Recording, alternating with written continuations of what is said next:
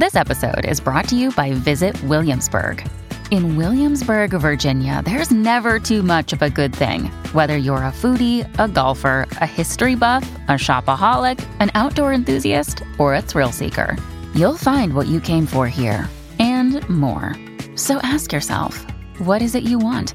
Discover Williamsburg and plan your trip at visitwilliamsburg.com. Good morning. Welcome to Axios Today. It's Tuesday, September 5th. I'm Nyla Boodoo. Today on the show, low-quality healthcare is costing employers and workers. Plus, telemedicine could soon be available in flight. But first, why voting may look different for you in 2024. That's today's one big thing. There's been a lot of stories about the restriction or attempted restriction of voting rights in the last several years. But as Axios politics reporter Eugene Scott reports, there have been even more state-led moves to expand voting access. He's here to explain. Hi, Eugene. Welcome back. Thanks for having me. First, can you remind us where we have seen states make it harder to vote, especially since the midterm elections? Well, a number of states have changed their voter ID laws in terms of what is acceptable.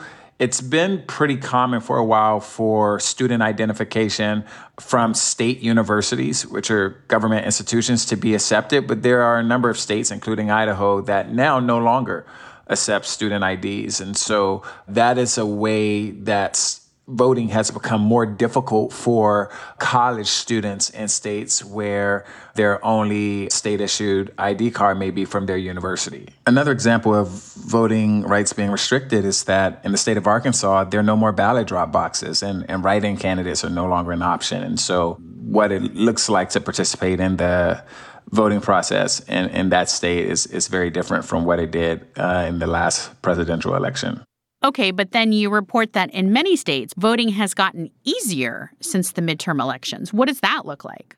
So in states like New Mexico and Nevada, there's been an effort to make voting easier for people who are indigenous, which has meant like more polling locations on reservations and helping even translate voting materials into languages that people speak besides English. Another example of expansion happened in Michigan, where voters passed an amendment that pretty much radically changed what voting looks like in the state. There's a website voters can go to track their ballot, and early voting has been expanded in the state, which it's quite popular with, a number of voters who prefer not to vote on Election Day. We've seen even some states pass statewide voting rights acts, which, as you know, on the national level was passed originally in 1965 to make discrimination based on race and color and other identity issues illegal. And that's also happened in Connecticut. In states like North Carolina, where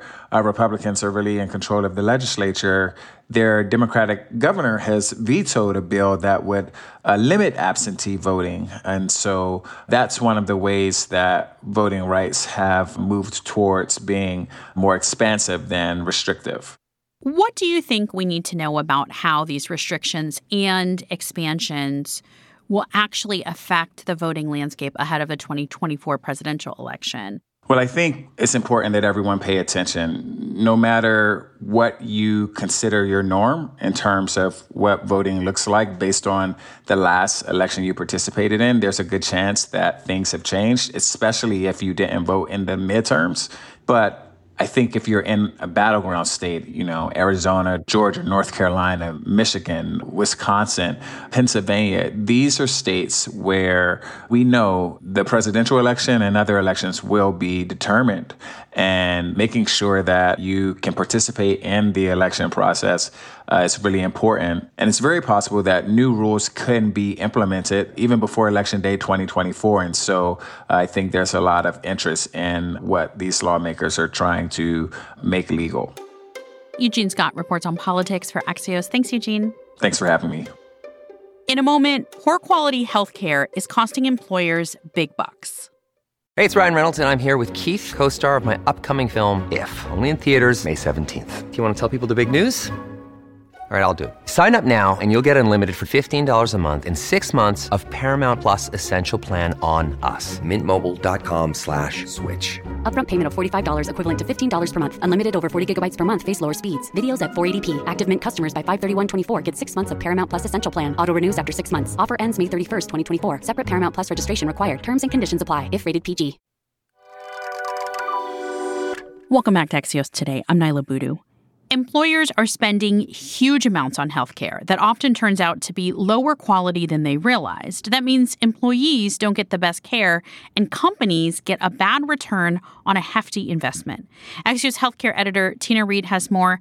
Tina, first, can you tell us what researchers found about what's this data that shows this disconnect for employers? Yes, so provider quality is an issue that can really fall through the cracks. And the issue they're highlighting here is what's called variability.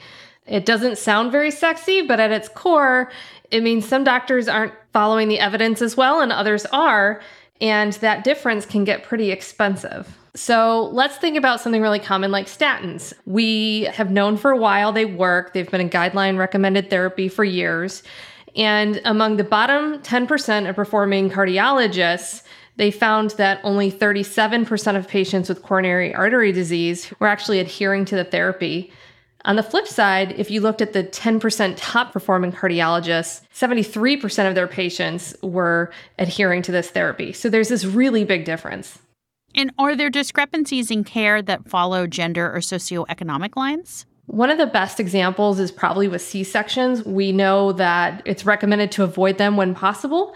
And so they looked at uncomplicated pregnancies, and they found that more than 60% of women with uncomplicated pregnancies who were seeing the lowest performing obstetricians delivered their babies through the procedure. And then on the flip side, roughly 14% of people with uncomplicated pregnancies received a C-section if they were seeing those top 10% of performers. So if I'm understanding this correctly, the highest performing doctors provided the best level of service, which in this case was also not just better for the patients, but cheaper?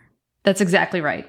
What does the research say about how employers can help empower their workers to get better treatment as patients? The researchers are really focused on telling employers what they could do, find ways to put provider quality data in the hands of your plan members, and try to support this ecosystem where clinicians themselves can see the data and make improvements. That's something that consistently has been shown is when doctors can actually see how they stack up against their peers.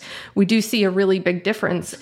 They also recommended employers work directly with the insurers using provider quality data to create these better networks. Axios healthcare editor Tina Reed. Thanks, Tina. Thank you, Naila. And now an update on healthcare in the skies. Airlines are upgrading their Wi-Fi systems as they look to improve the traveler experience, but that goes beyond just in-flight entertainment. Airlines, including Delta, now say they have an easier time communicating with medical experts on the ground thanks to onboard Wi-Fi and a company called MedAir, which provides on-demand medical advice to flight crews.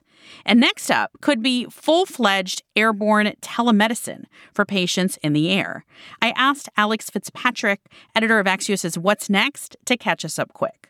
About 11 of every 100,000 flights are diverted because of in-flight medical emergencies, according to one study. And those incidents cost airlines anywhere from $15,000 to almost $1 million. And also, they're obviously a huge headache for anybody who's traveling. Obviously, you feel for somebody having an emergency, but then you got to figure out how to get from Des Moines to wherever you're going, right? And then Dr. Henry Ting, who's an SVP at Delta and their chief health officer, what he told me was that you can have virtual medicine, with your provider right now. Why can't you do that in the air, especially given the high-speed Wi-Fi coming to planes? And he sees these capabilities and this technology as really a first step in that direction of having true video-based telemedicine available to people on airplanes. And he said the idea isn't to turn an airplane into a, quote, clinic or emergency room. It's really about, making sure that if there's an in-flight emergency, then we can get the fastest care to somebody and also the best opinions about whether a plane can continue or needs to land right away to get somebody to a hospital. Alex Fitzpatrick is the editor of Axios What's Next. And one more health-related headline for you today.